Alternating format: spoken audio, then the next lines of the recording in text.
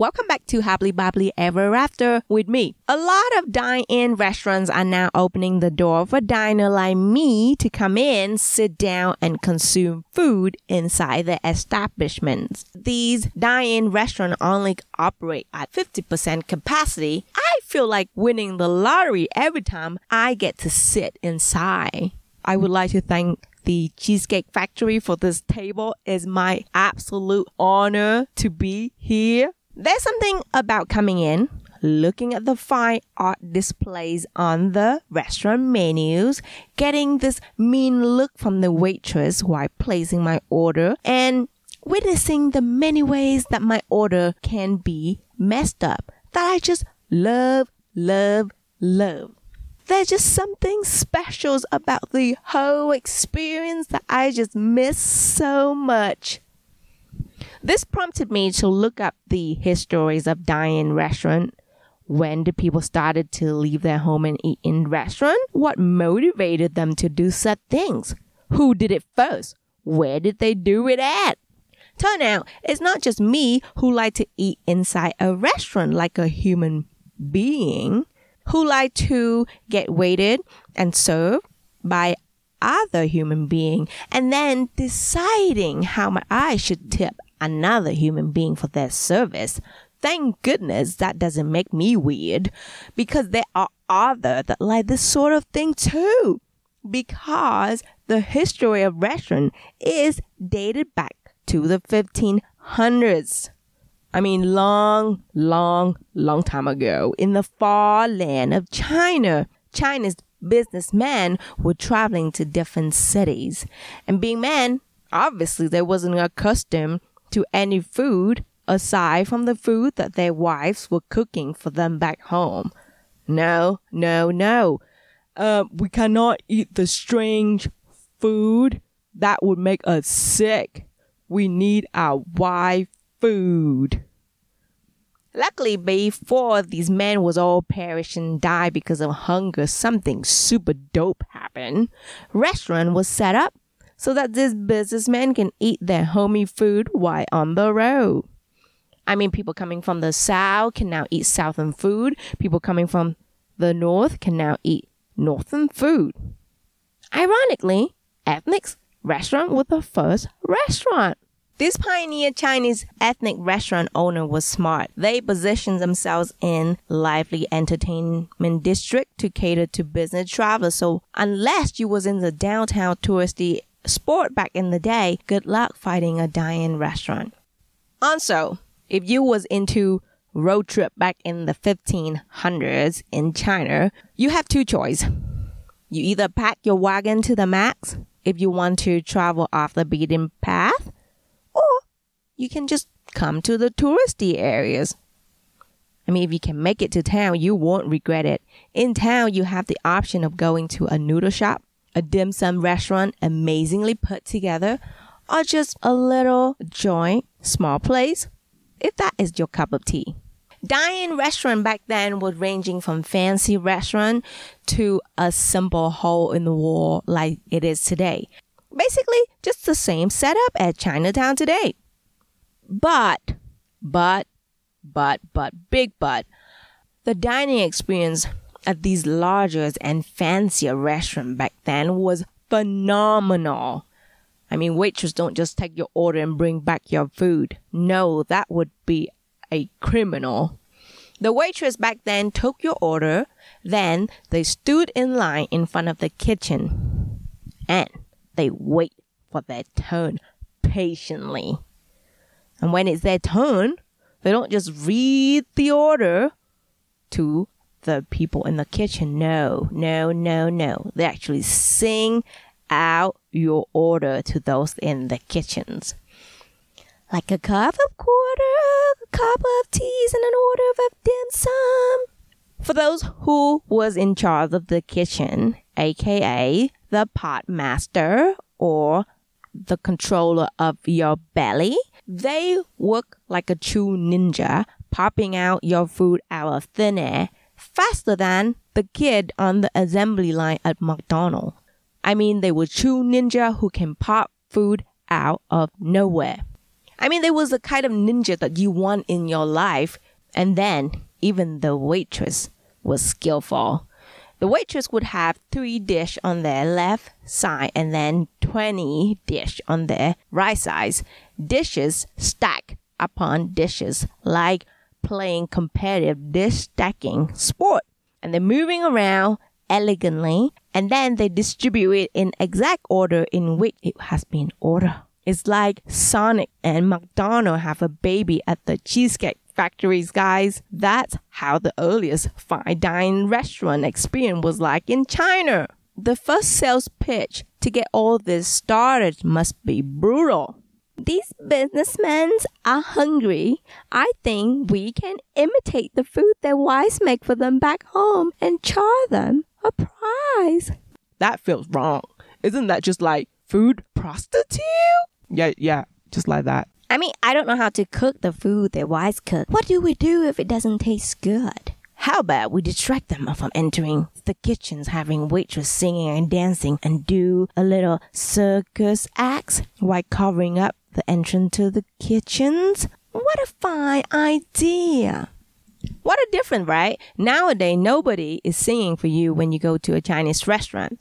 The other day, I ordered at a Chinese restaurant, and the waitress said, "You Vietnamese, you're not gonna lie." And then she prescribed me something else. I protest a little, saying that what she prescribed to me doesn't sound so appealing. And she goes, "I can make okay, but you're not gonna like." Okay, I'll take what you prescribed then.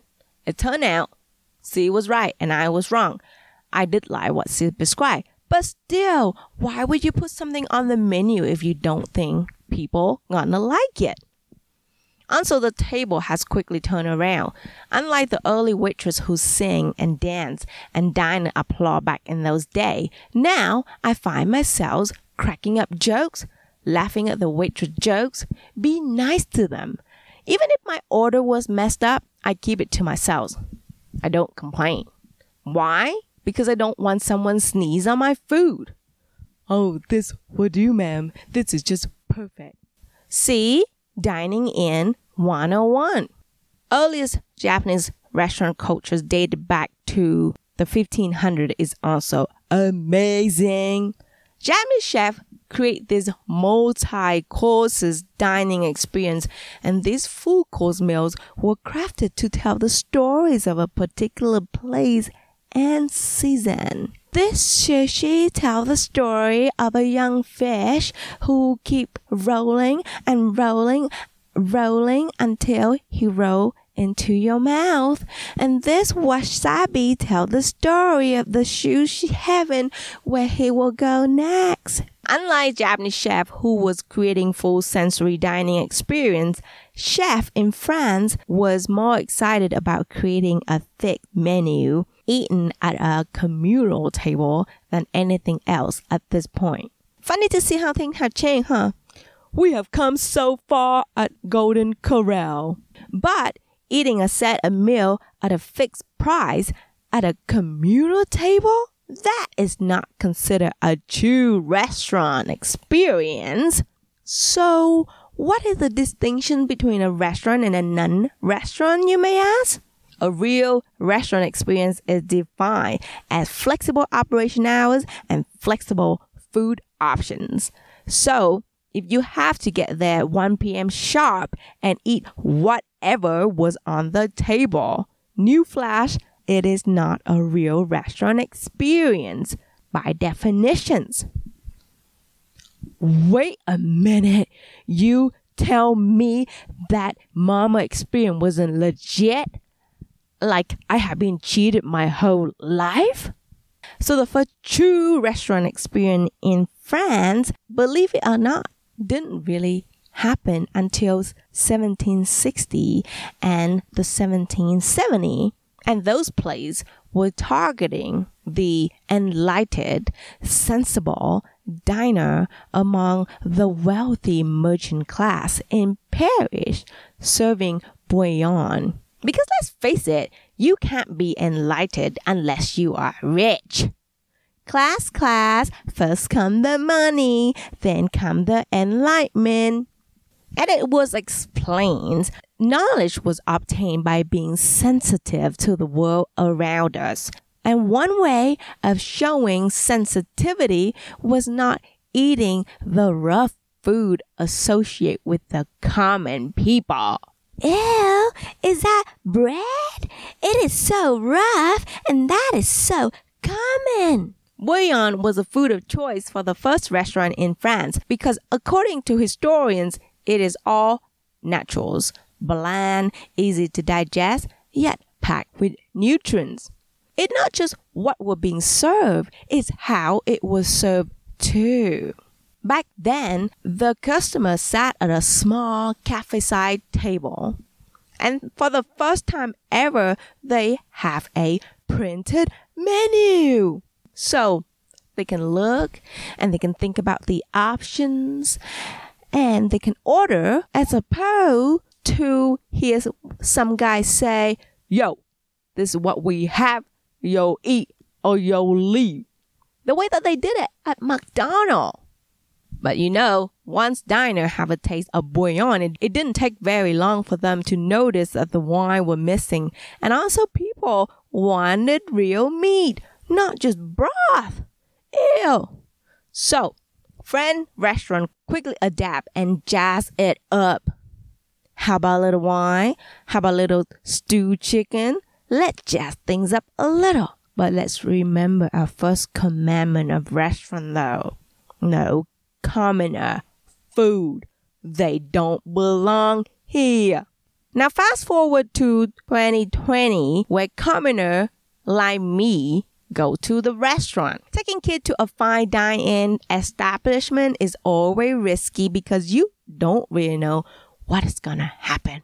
Like the other day at Brio, my daughter ordered the flatbread because she's mistakenly think all flatbread are like mommy homemade flatbread. Not knowing that Brio flatbread has already went through a transformations and now has been enlightened and became a pizza instead. So when the waitress brought out the flatbread, she took one look at her flat pizza, got so speechless, and she goes, I'm full, Mom. The other time, after it took forever to get my food at the Cheesecake Factory, my kid decided to throw up right there and there. Waitress, never mind then. We did get the salmon. It's okay. Thank you for tuning in and listening to me babbling along. Until next week, happily babbly ever after.